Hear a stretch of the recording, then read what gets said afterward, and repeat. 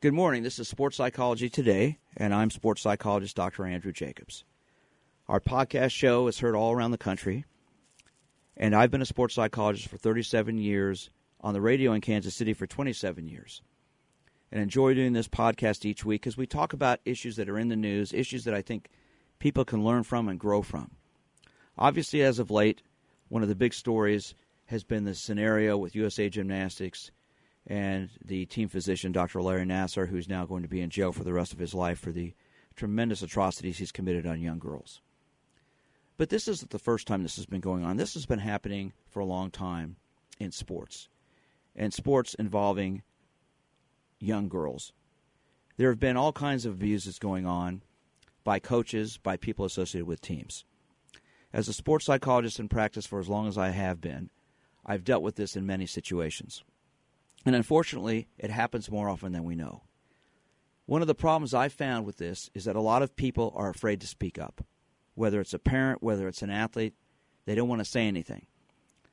We're seeing that now in all these young women who've come forward and spoken in the courtroom, looking Nassar in the eye and telling him what a despicable individual he is. And a lot of parents knew about this but didn't want to say anything or didn't want to believe it because, well, he's the team doctor. He wouldn't be doing anything he shouldn't be doing. Or, if I say anything, it might curtail my daughter's dream of making the Olympic team or the national team. Fear. The fear of speaking up, the fear of expressing yourself has been a problem for many people in youth sports when it comes to abuse because they start to look at the long-term picture of fame and fortune, and they think that may be taking over more so their thoughts than what's going on now. Today, I'm privileged to be talking to Joan Ryan. She is an award-winning author and journalist. She's the author of a book entitled Little Girls in Pretty Boxes. It's a book she wrote over 20 years ago that I've had in my office and I've referred to for years. It's about figure skaters and gymnasts and the problems that they encounter. Joan, thank you so much for joining me today. I'm really looking forward to talking to you. Thanks for having me on. You know, this problem we're seeing today, you essentially talked about in your book over 20 years ago. It's gone on for years. And now it's come to the forefront. Your book, which I think was awesome because it addressed these issues head on, is something that I've referred to, as I said, for years with clients. I've shown it to people, and I said, you've got to read this book. How did that book come about, and why do you think this problem is just now really coming to prominence? The book came about, I was working at the time at the San Francisco Examiner, and it was, I don't know, I probably started like around 1991 or so looking at the 92 Olympics, and my sports editor and I were sort of brainstorming, and I suggested we do a story about sports in which girls can be the best in the world before they can even drive a car, and that just doesn't happen in male sports. They have to go through puberty in order to be the best in the world at their sport. So I did a series of stories looking at swimming, diving, tennis, gymnastics, and figure skating. And when it came out, it was clear that gymnastics in particular, but also figure skating, stood out among the other sports, you know, especially because of sort of the femininity issue there, that there was a comfort level, I think, with the general public, especially, you know, back in the early 90s. I think it's still true today to a certain extent, that people are comfortable with female athletes that are all prettied up, that look like little girls, that have sparkles in their hair and leotards on, or you know, these beautiful little dresses that the figure skaters wear. So the book looked at that issue. Why is it that these athletes are so venerated? Mostly the book, as you suggested, was about the legal, even celebrated child abuse, frankly, that goes into producing Olympic athletes in these two sports, but particularly gymnastics.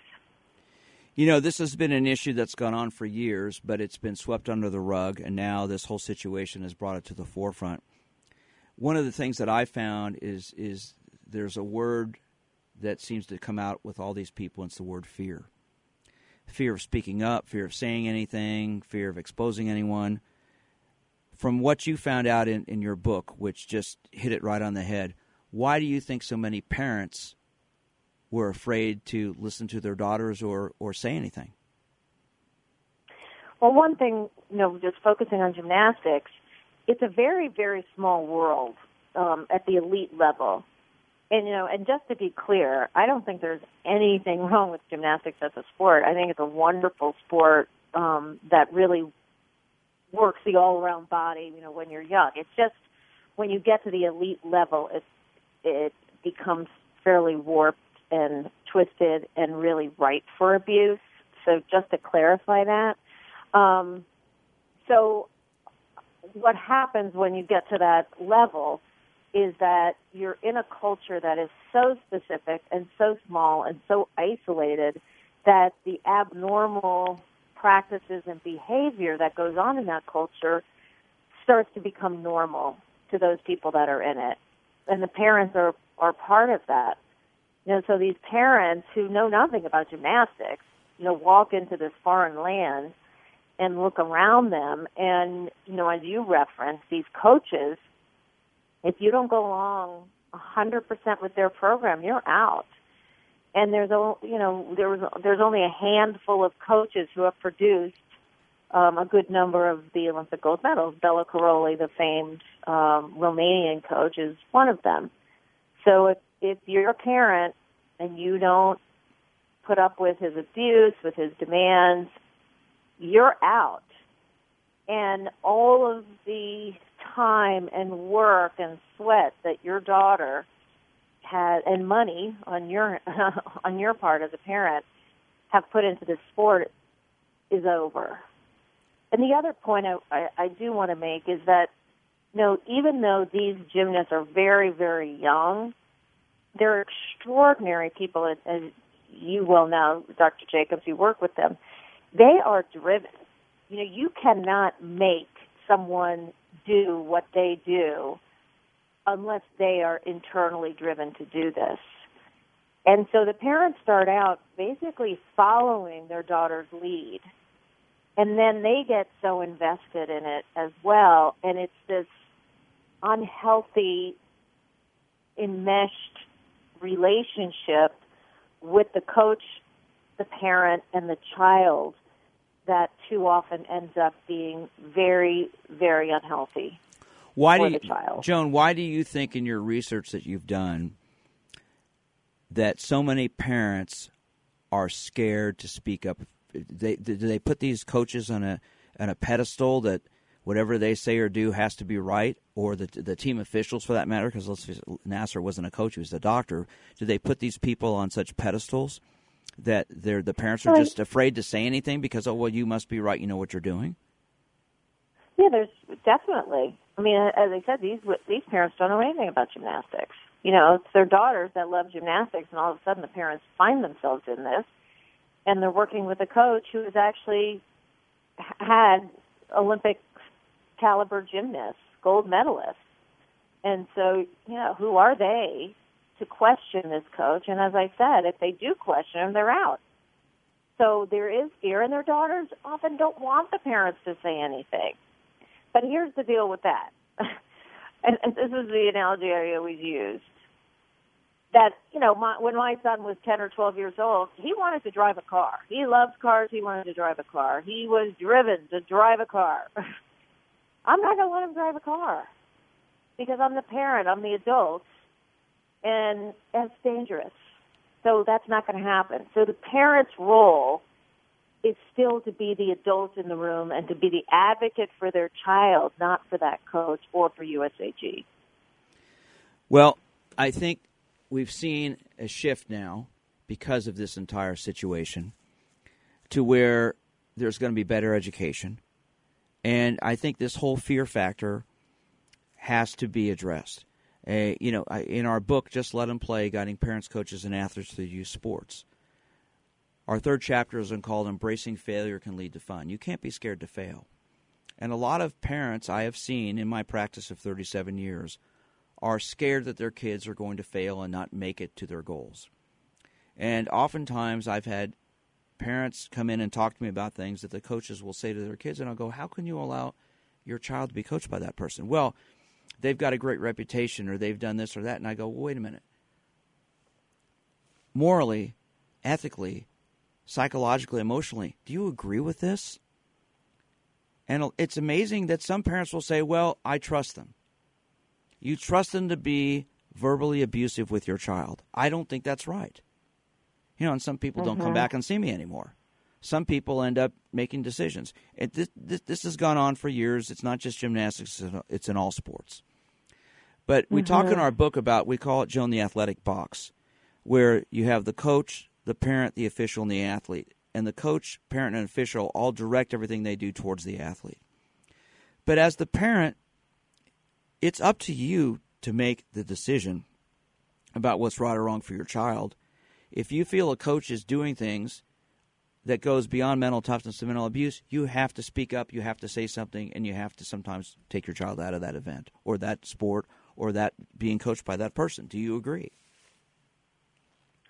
Yeah, there's a real responsibility on the federation, too, because just as we can't trust the coaches, we can't trust the parents, as we know, because they get caught in this really weird subculture. So USAG really needs, and the USOC, overseeing USA Gymnastics, they really need to monitor, put in major reforms. Of course, I say this as I'm thinking. I say this. They did that after my book came out, too, and we saw where that came from and where that led to. Where did it lead to? Tell our listeners what happened. Well, obviously nothing. The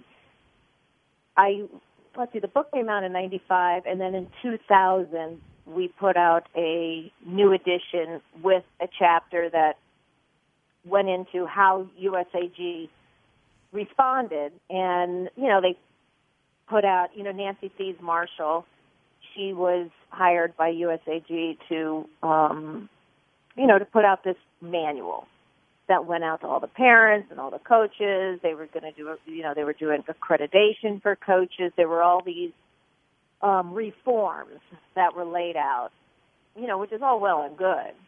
But here's the problem, and then here's the problem they still face, is who's going into those individual gyms and monitoring what's happening inside those walls. And that's where the abuse takes place, and that goes to exactly what we're talking about, is that if you have a coach who's still abusive to his gymnast, and the gymnast and the parents are enthralled to this coach, are they going to report it to USAG? Are they going to say anything? Of course not. Because it does go to that fear. Of course not. So it's very, very difficult for me to envision how these reforms are going to be enforced. Well, I think this issue of fear, which I've referred to several times, has got to be addressed.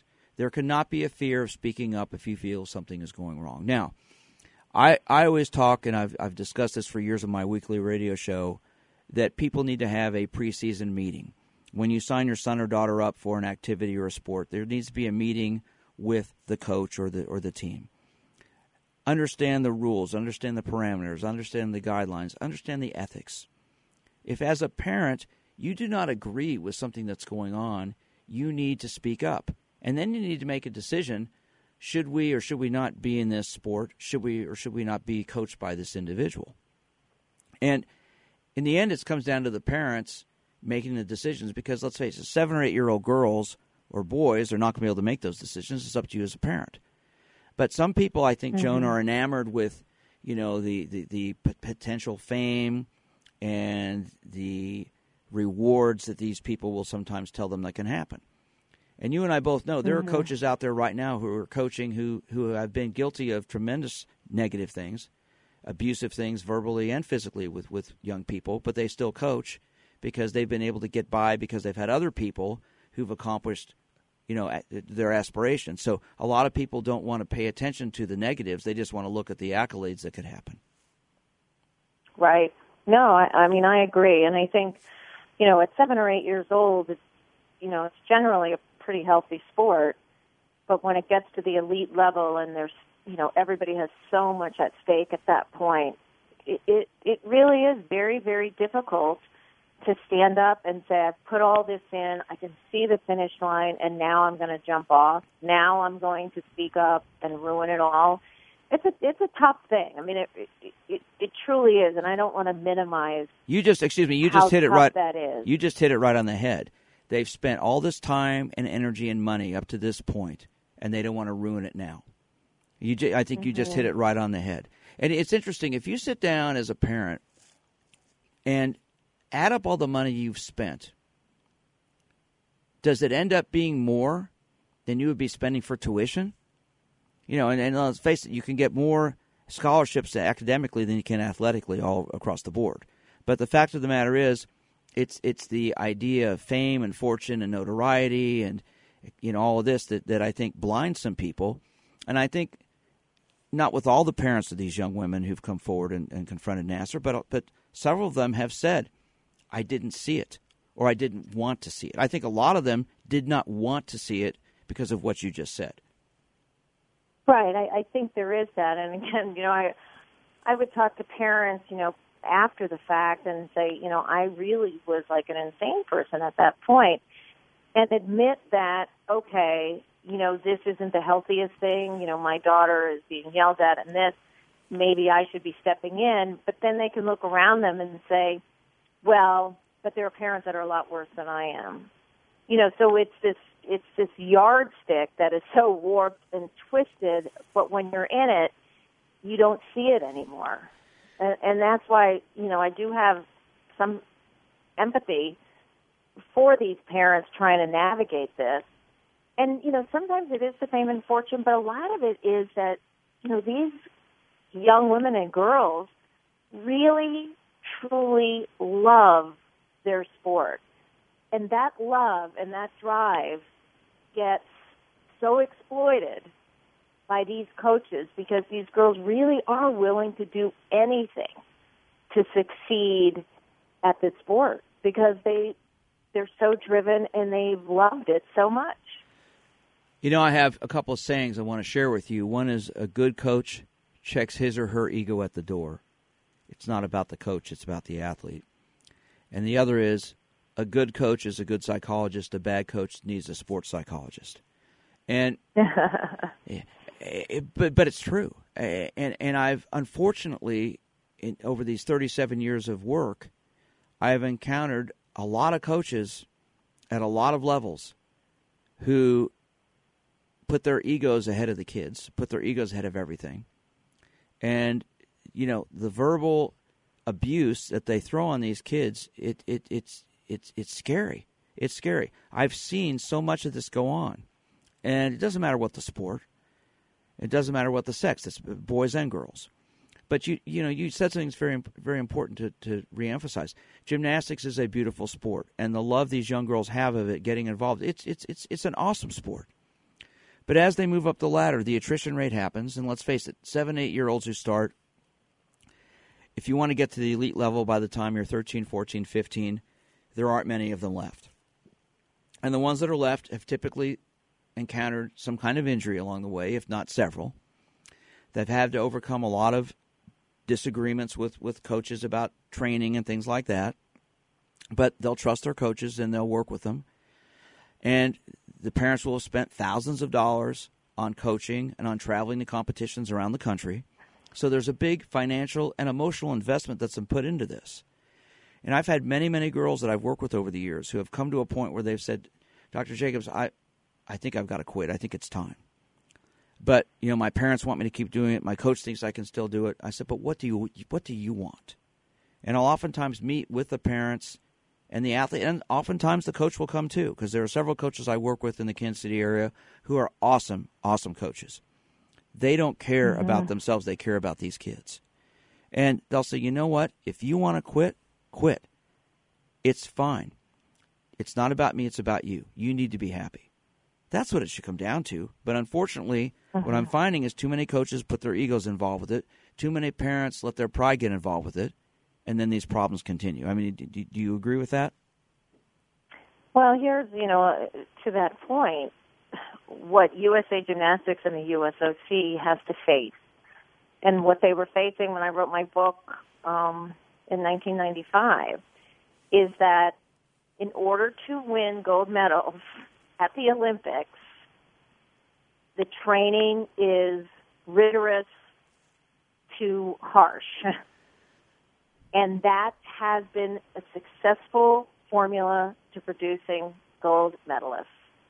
Now, what they have to weigh is, if we really reform elite gymnastics in the United States and take the lead internationally to show this is what this sport really ought to have as its priority, is the health, mental and physical health of these girls and young women, we might not win as many gold medals. I mean, we likely won't win as many gold medals.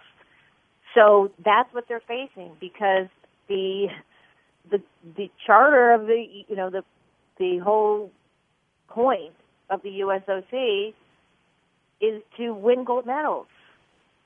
And they're overseeing USA Gymnastics, and their goal is to win gold medals, even though they say their priority is the health of the gymnasts. It hasn't been. We know that.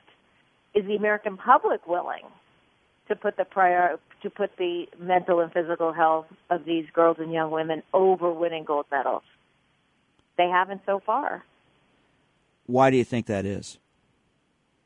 Because we like gold medals, and we don't want to look. I mean, my book was about the girls who didn't win the gold medals.